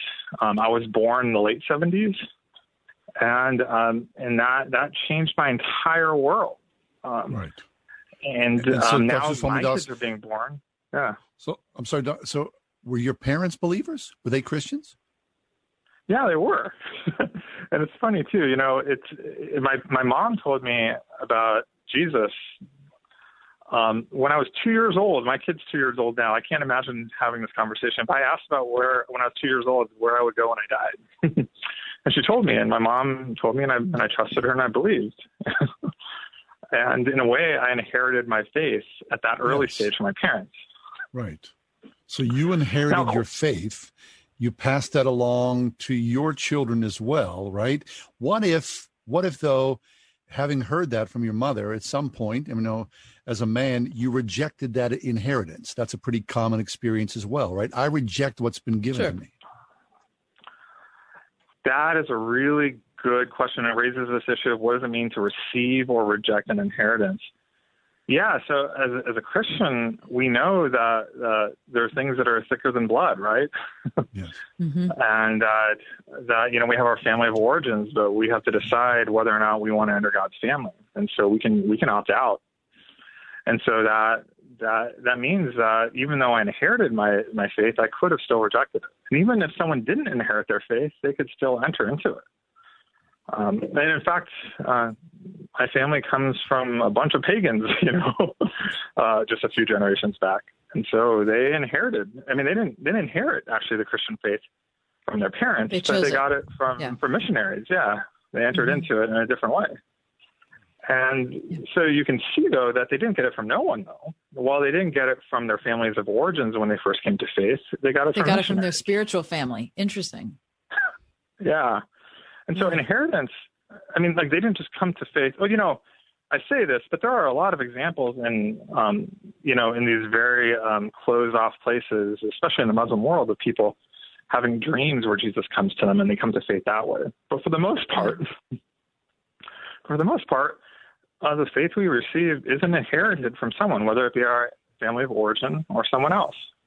Right. And I think the way inheritance works is that it really alters so much about who we are and where we find ourselves, but it's also not out in our control. Like, people gave it to us, usually. We get rewards that we didn't earn. We get debts that weren't our fault. Mm-hmm. We have things that end up entirely shaping our identity that we didn't choose. And most of these things that we inherit turn out not to be genetic. Interesting. Dr. Joshua Swamidas is with us, scientist, physician, associate professor of laboratory and genomic medicine at Washington University in St. Louis, the author of this book I'm showing you right now on Facebook. It's called The Genealogical Adam and Eve, The Surprising Science of Universal Ancestry.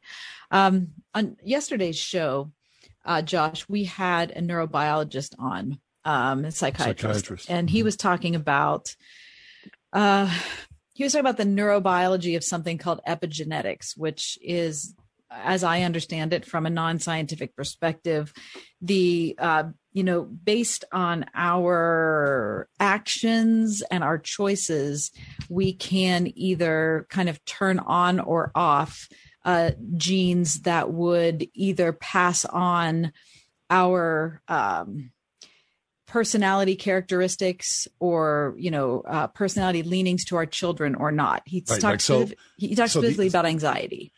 Okay, right. Okay. So the example that he used was someone became anxious in their life. And, that anxiousness runs in the family. Now, for the first time, someone in that family has been able to have extensive therapy. It's broken that chain of anxiety. So I no longer have to pass that inheritance along to my kids. Make sense? Yeah. So I think there is a genetic component to anxiety. But a large part of that component is really just not that you're going to be an anxious person, but there's like a propensity towards it. There's a lot of modifiers, is what we call them, that are how we manage it, And if you're in a context where that propensity for anxiety is really well managed, and you learn by observing and being in a healthy family that it helps you kind of work through that and do that, you might have a very strong propensity to anxiety that just never manifests because you inherited things to cope with it, right? Mm-hmm. Right. Yeah. And the same thing is true with attention deficit and several other OCD tendencies. Now, some people do have genetics that are so strongly there that you can't just cope with it. Medication helps. So I don't want anyone to feel like you should feel bad if that is your situation. But a lot of times there's it's not just the genetics you've inherited. You've also failed to inherit good coping mechanisms, or you've inherited really good coping mechanisms to work through it as well. Right. So, Josh, let's go back then and take it in our final couple of minutes here left to the inheritance of our faith, right? Because earlier on this week, we had a guy who was a seminary professor. He grew up in a non-church family. but he was a curious kid. He said, around the age of 17, I started to read. I found the Bible. I distilled deeply into that. And now he's a believer. So, in some ways, he rejected his family's non-faith inheritance and has started a new model of inheritance for his family to move forward in Christ. Yeah, I think you can frame it that way as rejecting. I think it's helpful to understand it as more as completing. So there's still things that he inherited from his family of origin, and hopefully many of those things were really good. I inherited Indian food from my ancient ancestors, and that's really good. And that comes from a long lineage that goes back far before when my family became Christian. And there's also a certain view of hospitality and connected in relationships, which I think is a little bit odd in American culture. It's clearly represented in my immigrant history and where my parents came from, and it's part of what I inherit and I receive and I take hold of. And that's a good thing. I think that's still not good enough compared to who Christ is. I think knowing Jesus, following him, actually brings completion to that reality. I don't have to reject that, but it's like the salt that makes all that was good there even better. Yeah. It's like that one flavor profile that you're missing in your dish, and you add it and then it instantly all works. Right. That's really good. Yeah. I think this is actually important. I mean, it's, I'm not white. I'm Indian and I'm an immigrant. And, I think this is actually something that's really important to us as immigrants, but it really should be important to all of us. We all kind of account this in different ways. Christianity does not actually teach that we become a uniform singularity. Right. We maintain our distinctiveness. In Revelations, it talks about how we're still singing in our original tongues. It says in every tongue and tribe and nation. There is this reality that we find a common a family of unity, but it is across our diversity and differences, that there's something prophetic and beautiful about our differences and our uniqueness and our particularities and our idiosyncratic things, right? And so what the Christian faith is supposed to do is not to kind of whiten everything out, like erase out all of the edges and the spice of it all, but it's supposed to kind of bring all that out in a way where we can rejoice in the diversity of what God has made in all of us. I'm into that. Give me a dose of weird Christianity. Dr. Joshua Swamidass, he's been with us, scientist, you can get that Monday physician. through Friday, John, right here, 4 to 6. Associate professor of genomic medicine at Washington University in St. Louis. The genealogical Adam and Eve, the surprising science of universal ancestry. Dr. Swamidass, always a pleasure. Thanks for being with us today. Thanks a lot.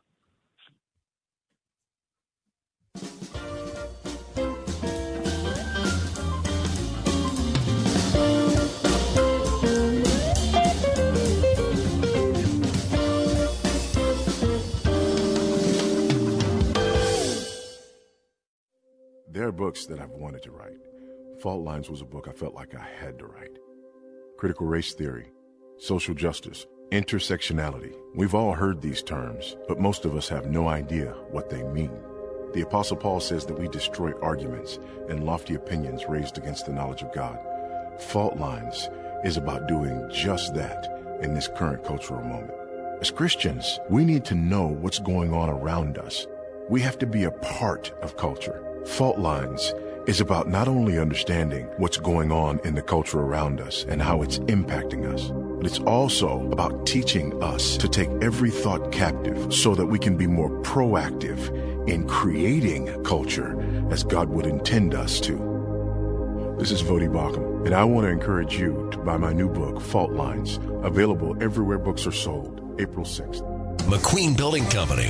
It's about our people, but it's what others say about us that we really want you to hear. It was a pleasure working with McQueen. Everything we agreed on in the contract was done and done to my satisfaction. I'll certainly have them for any future projects and have recommended them to friends. Jeff works hard, is committed to success, and willing to go above and beyond in his zeal for the best outcome. I highly recommend Jeff, his work ethic, and his commitment to excellence. McQueen Building Company. See our work for yourself at McQueenBuildingCompany.com. Pre-pandemic, a group of authors and songwriters explored God's faithfulness to women. 25 women together. Now, it's the first time to be visually blessed by the experience. Compassion Live presents Faithful, a live stream event with Amy Grant, Ellie Holcomb, Christy Knuckles, and more. Come join this historic, creative event May 1st, 7 p.m. Central. Faithful, a live stream event, Saturday, May 1st at 8 p.m. Eastern. Tickets and information at wordfm.com. Light of Life's former CEO Craig Schweiger's career has always revolved around home. From Federated Mortgage in Pittsburgh providing mortgages for satisfied homeowners to bringing a new home for our city's homeless, Craig is now providing free education to seniors about reverse mortgages. Listen to Craig's show Home is Where the Heart Is, where mortgage meets ministry. Saturday, Craig welcomes Jarrell Gilliam, Executive Director of Light of Life, plus shares trustworthy insight about reverse mortgages for seniors. Home is Where the Heart Is, Saturday mornings at 7 on 101.5 FM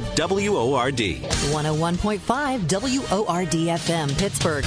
On your smart speaker by saying, play the word Pittsburgh. And on your phone via the Word FM mobile app, iHeart, TuneIn, and at radio.com. This radio station accepts political advertising. In fact, we are required to do so by federal law. We understand that not all of our listeners will agree with statements or positions taken by all of these candidates, and sometimes neither do we. This radio station is an important part of this community, and therefore the candidates want to bring their message to you via our airwaves. We do so as a public service, and we are required to do so. Regardless of your position on these issues, please make sure you register to vote so your voice is heard.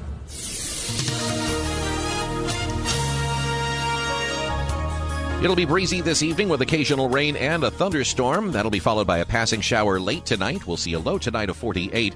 Tomorrow, very windy with intervals of clouds and sunshine. A shower in places at a high of 54. Tomorrow night, clear skies, winds gradually subsiding. There can be frost in normally colder spots, low 34. Partly sunny Saturday with a high of 62. With your AccuWeather forecast, I'm Drew Shannon.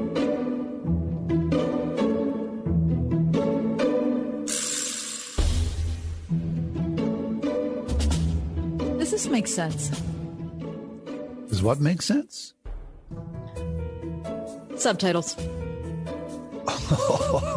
Now, I know for people who are hearing impaired that subtitles are essential.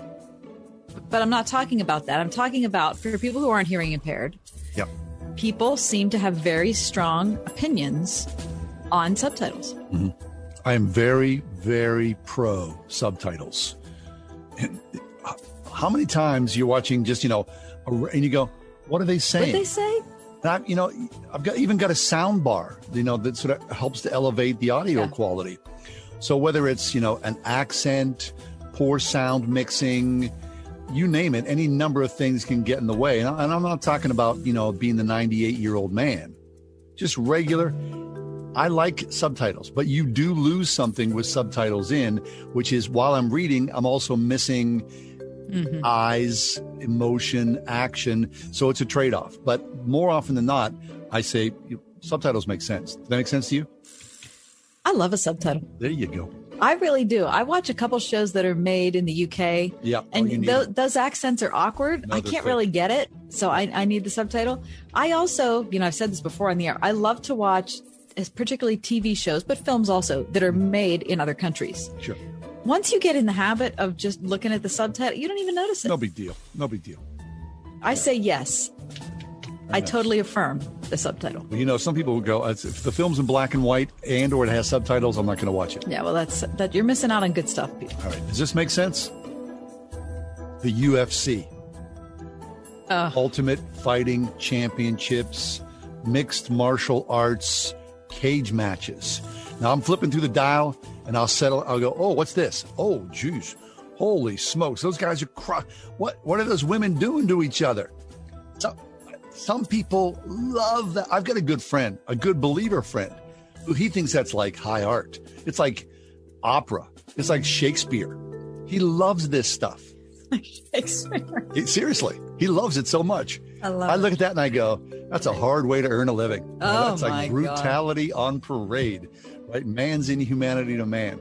But I get why people dig it. I do. I get it. But I don't want to watch it. I don't get why people dig it. What are you talking about? Because it's like Roman gladiators. It's crazy town. It's crazy. Every time I pass by it, I despair for the future of humanity. Yeah. Like, what are we doing? What are we watching? doing? It's chaos. It's controlled chaos. Guys, no, it doesn't make sense, John. I say absolutely, emphatically, no, it cannot. Right. Subtitles make sense. That's very effete of us. It is. Mixed martial arts. We sound like total pansies. We do. We're saying thumbs down, but hey, to each his own.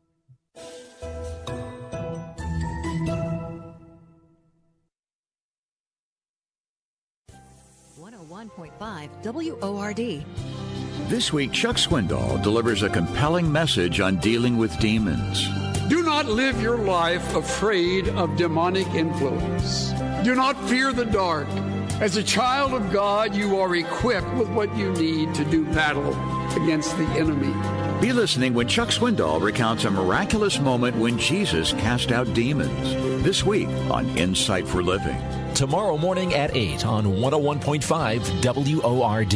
If you go to our mortgage team's website, you'll find hundreds of testimonials of real Christian radio listeners we've helped. Laura here is a recent friend who is kind enough to share a few words with her local station. I was actually referred to United Faith Mortgage through my mother-in-law. We decided it was time for us to start looking for a house, and I reached out to Kelly, and we found several houses we liked, but, with the seller's market, things kept falling through. But anytime we needed her, she was there for us. She got everything we needed as soon as we asked for it, and she made it work. She made sure that if that was the house that our family wanted, we were going to get that house. They're a wonderful company, and we're just really blessed that we found them in the process, that they helped us get through it, and we are in the home of our dreams, and our family is so happy. We are United Faith Mortgage. We pay your appraisal fees, up to $500. That's out-of-pocket money you'd have to pay before closing. United Mortgage Corp, Melville, New York. MLS number 1330. Department of Banking. Mortgage Lender License number 22672.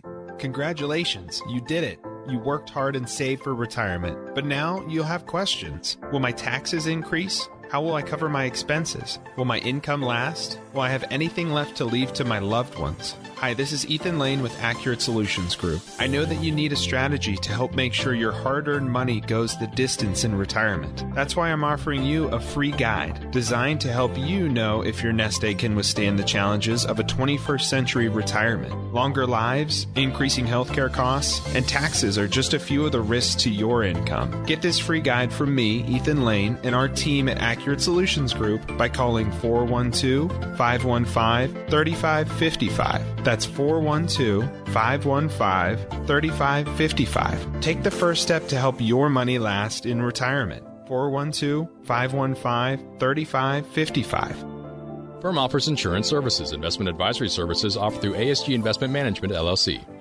At Eden Christian Academy, hope is rising.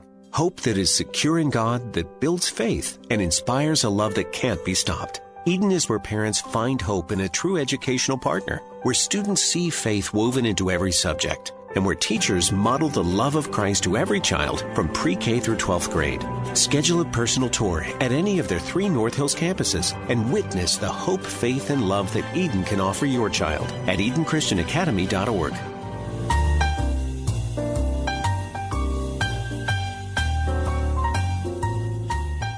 I've shared on the air before, pivotal experience I had when I was an undergrad at the University of Pittsburgh, and I went into my Philosophy 101 class, and the first question that was asked by the professor is, raise your hand if you believe in God. And let me tell you, what followed next was not rah, good for you to believe in God. It was more of a challenge to see how many of us would still be a believer at the end of the semester. So in a lot of ways, that kind of formed how I looked at defending my faith, how I looked at, the academy, how I, looked at learning, and the kinds of things that are appropriate to talk about in the ways that we kind of communicate with each other. Well, our next guest had a similar experience also as a student that I'm eager to hear from him about. And his name is Michael Kruger. Michael's president and professor of New Testament and Early Christianity at Reformed Theological Seminary, Charlotte, North Carolina. He's also a leading scholar on the origins and development of the New Testament canon. And we'll talk more about where he blogs and where you can find more about him a little later. But for now, welcome, Michael Kruger. Well, thank you. Great to be with you, and I'm excited to talk about this subject. Excellent. It's our pleasure. So your brand new work, Michael, Surviving Religion 101, Letters to a Christian Student on Keeping the Faith in College. Now, as Kath just made reference to, take us back to your story. You're a freshman in college at University of North Carolina, Chapel Hill, the fall of 1989. all fresh-faced and eager, and then this person walks into your life. Yeah, that seems like a long time ago now, but yes, I think my college experience was probably very similar to many Christians still today. I was a committed believer, trying my best to follow Christ. I showed up at UNC years ago, eager to do my best there, and I found myself in a religion class, actually Introduction to the New Testament class, with a scholar who was very sharp and bright and lectured with an eye towards evangelicals, and then told us that he used to be an evangelical like us, and then his own PhD studies convinced him that the Bible wasn't true after all. And that scholar's name was Bart Ehrman, who many people will recognize now as one of the most prolific critics of Christianity. But back then he was just starting out, and I didn't realize that I was sitting under someone who would become one of the most famous professors in the world in terms of critiquing the faith. And needless to say, it was a very tough time as I struggled to figure out what I believed and whether what I believed was true. Sure. Yeah. So, Michael, I alluded to my experience as an undergrad, and that it really did. It was like a seminal moment. I mean, I still talk about it all these years later. That moment when that professor said, "Put your hand up if you believe in God," and we did. And he said, "Well, I dare you to still believe in God at the end of the semester." So that you have to find a way first of all, you have to find a way past the class, but you also have to find a way cognitively through that, to reason through that. So what was the path you took as you made your way through? Yeah, well, one of the first things I experienced when I was in that situation is just watching my fellow Christians. And there was a variety of reactions. Some Christians just pretended it wasn't happening, and they just ignored it and just separated their faith from history. Other Christians tried to compromise and find a little hybrid view where they could have both Ehrman's views and their views sort of mixed together. And then some abandoned the faith entirely. What I ended up doing was deciding, well, hold on a second. Someone in the past must have dealt with these questions, must have answered these questions. Surely these aren't new. And so I began a path down towards research where I sort of probed into these issues more deeply, trying to figure out who talked about them before. And what I discovered was that Christians for generations have been dealing with these issues. In fact, since the very beginning of the church have been dealing with these issues and given very good, robust answers. And so I realized at that time that even though I didn't have an answer, there were good answers. And by God's grace, I was able to find them. And then that put me on a whole new trajectory where I ended up heading down the path of being a biblical scholar myself. Fabulous. So, Michael, in Surviving Religion 101, Letters to a Christian Student on Keeping the Faith in College, you yourself, you have a college-age daughter. So as you're writing, thinking, praying, as you go through the work to make this book, are you thinking about your daughter and what you need to tell her? Absolutely. In fact, ever since I had that college experience and then became a scholar myself, I've always wanted to write a book like this because I just realized I wish I had a book like this when I was in college. So for years and years, I planned to write it. But then as my own daughter grew and got admitted to UNC Chapel Hill and then started at UNC Chapel Hill, I realized that I needed to write it. The time had come. So I sort of put a few things aside and wrote the book for her, but also, of course, for my other children and for anybody who's willing to read it. I hope it's a blessing because I've written it for anybody who doubts, anyone who's a skeptic, and anyone who wonders if what they believe is true. And so It's obviously written for college students with my daughter primarily in mind, but it's written for anybody with questions about the faith. Right. Okay. So 1989, I mean, Michael, despite what you say, it's not that long ago, but so much has changed in American culture, right? I mean, the vitriol, the anger, the separation, and that's just between believers. I mean, what do you do? What's the first step into delving into intellectually, right, curiously, to a richer, deeper faith so you can own your faith where before it was just your parents' faith? Yeah, well, I give a number of pieces of advice in the book, as you might imagine. The first thing I do is I help Christian students recognize that they don't have to have all the answers to tough questions in order to be justified in believing. And this is a really critical point. Sometimes Christians think, if I get asked a question or if I get challenged and I don't have an answer, well, then my whole faith falls apart or I have no justification in believing what I believe. And I say, no, that's not true at all. You can't expect yourself at 19 to have the ability to go toe-to-toe with a college professor. Just not having answers doesn't mean what you believe isn't true. And then the second thing I tell them is don't confuse not having an answer with there not being an answer. Just because you don't have the answer doesn't mean it's not been answered or there's not good answers out there. You just need to take the time to do the homework and go get them because your professor is not going to give it to you. Your professor is only going to give you one side of the story. You got to make sure that you take the extra time and effort to go find out the other side. The new book is called Surviving Religion 101, Letters to a Christian Student on Keeping the Faith in College. We're talking to author Michael Kruger. Michael, what about, on our show, we often come back to this idea that when Christians engage with culture, we tend to engage in a way where we're eager to give answers instead of engaging in a culture and being willing to ask questions. And so often we end up in an oppositional circumstance with people who are yet to believe. What about the academy? What about, living as a college student and that freedom to, like you said, of course, acknowledge that you don't know anything, but what about just asking questions? Does that feel like a sign of weakness to students? Yeah. I think college students think if I'm a Christian, I've got to have answers for everything, and I've got to be, super sort of aggressive and even combative with my professors and my fellow students. I pushed back on that in my book, and I said, look, you don't have to, raise your hand every time you hear something that's mistaken, or always be sort of contrarian in every classroom setting. Look for opportunities to ask good questions to both the professors and your fellow students. And there's a reason for that. One is it shows respect for those we disagree with, and that's a biblical principle. But here's the other thing. The more questions you ask your non-Christian friends, the more you realize that they have to account for their worldview too. In other words, It's not just Christians who are out there having to defend their faith. Non-Christians also have to defend their faith. They have a worldview. They have a system of beliefs that they have to describe and defend and give account for. And so one of the points I make in the book is that when it comes to issues like morality, right and wrong and good and evil, it's not just Christians who have to account for that. Non-Christians have to account for that. They have to explain how you know something's right or wrong, moral or immoral. And as soon as you start asking questions about how they account for that, the conversation shifts. It shifts off of whether Christianity is true and now shifts to whether the non-Christian worldview is cogent and true. And that's a very helpful conversational technique, and I encourage it in my book. Very good. Okay, so again, back to 1989, and your experience very closely parallels Kathy's experience, where there were unfriendly professors who were looking at the faith not as we do. And I guess it begs the question: what is it with the university system that they want to poke holes? And I'm not saying that they're unfriendly towards faith, but it certainly feels that way. I mean, the difference is, you had the intellectual capacity and the wherewithal to drill down into this and go deeper in your faith. My guess is, a lot of students would just go, no mas, they'd walk away from their faith and maybe never come back again. Yeah, I mean, this is one of the challenges students face, is just the feeling of being opposed at every turn.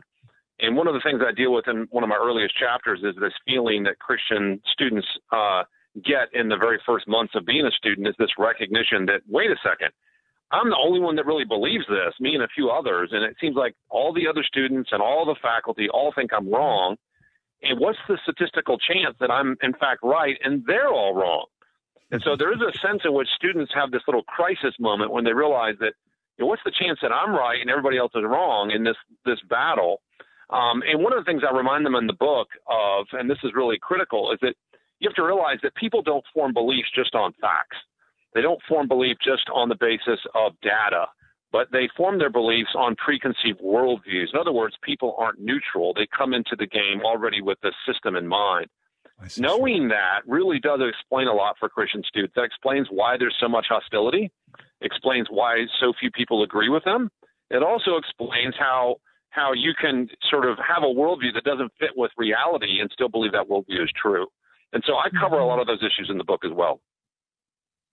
Well, that's terrific. Michael, I'm sorry that we're out of time because I really enjoyed this conversation. We'd love to have you on again and get into this more fully. As kids are going back to school, as, graduating seniors are starting to think about what their life might look like next year and on a college campus, these are really important conversations to have before they take off. So thanks for being here. Very nice. Absolutely. Good to be with you.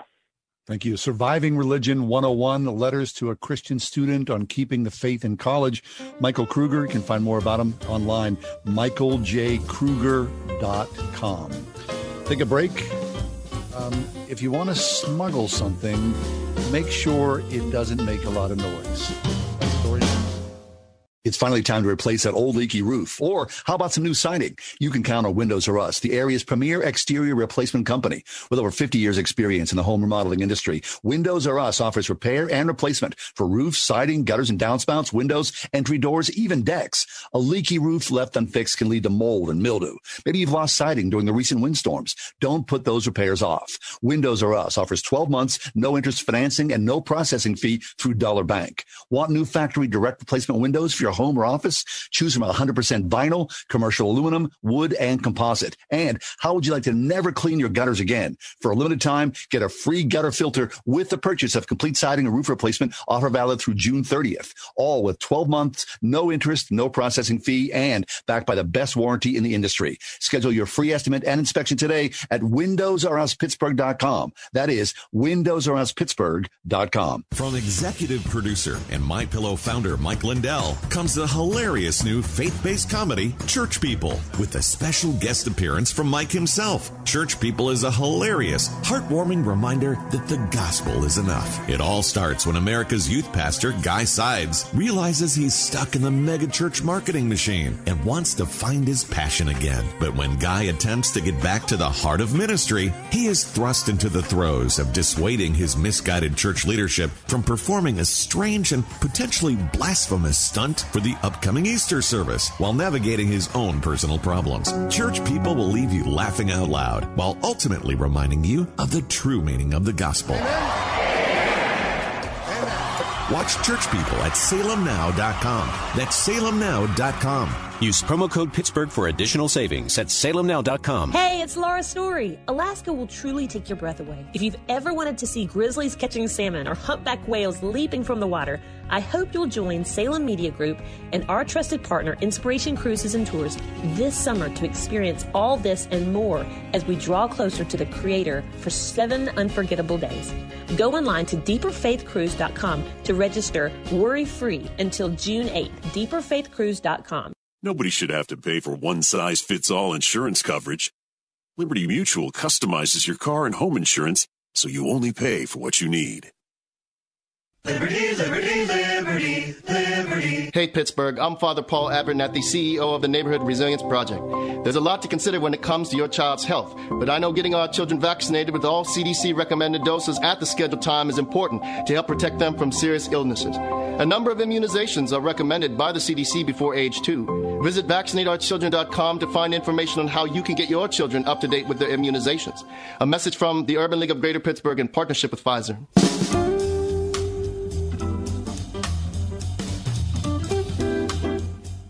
Imagine working in a major airport where people are coming in from overseas, and your job is to help people, catch people not smuggling things into the country. What a weird full-time job. Catch people not smuggling. Yes. Or catch people also who are smuggling.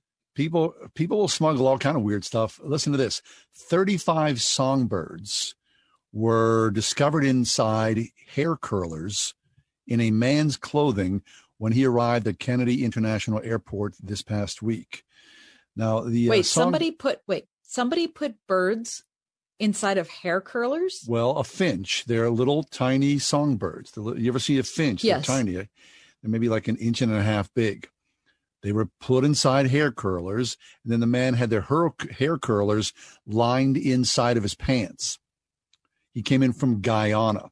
You've got to be kidding me. These are highly prized. Here, check this out. Known for their singing ability, these finches became a valuable commodity in places like Brooklyn and Queens, where the caged birds are pitted in competition against one another, often in parks. The birds that can sing the fastest or the longest typically win, reaping not only bragging rights for their owners, but also gambling money. So people are smuggling songbirds in. Okay. They can go for upwards of $10,000 per bird from Guyana. That's how prized they are. So apparently the betting must be fast and furious if someone's willing to, risk all that to smuggle these birds in. So the guy who smuggled them in, he's being held for trial.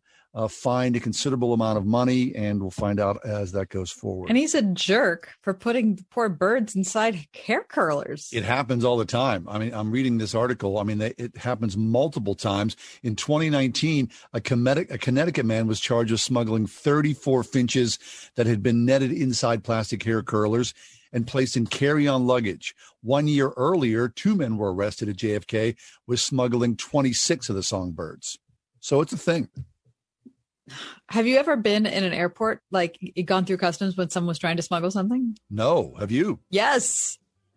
Listen, when I was leaving Guatemala, I was, they have, several different customs agents, right? Yeah, and sure. So I was in line, and the guy the 2 guys who went ahead of me, they got busted for drugs, and it was like the Guatemalan government came down on them while we were watching. It was scary as all get out. How long ago was that? 5 years, 4 years? They probably haven't seen the light of day, have they? Probably not. But it scared the living heck out of me because my daughter and I were up to customs next. My goodness gracious. Hey, thanks for being with us. Podcast up and running, wordfm.com, johnandkathyshow.com. Have a great night. The Ride Home with John and Kathy, a production of Salem Media Group.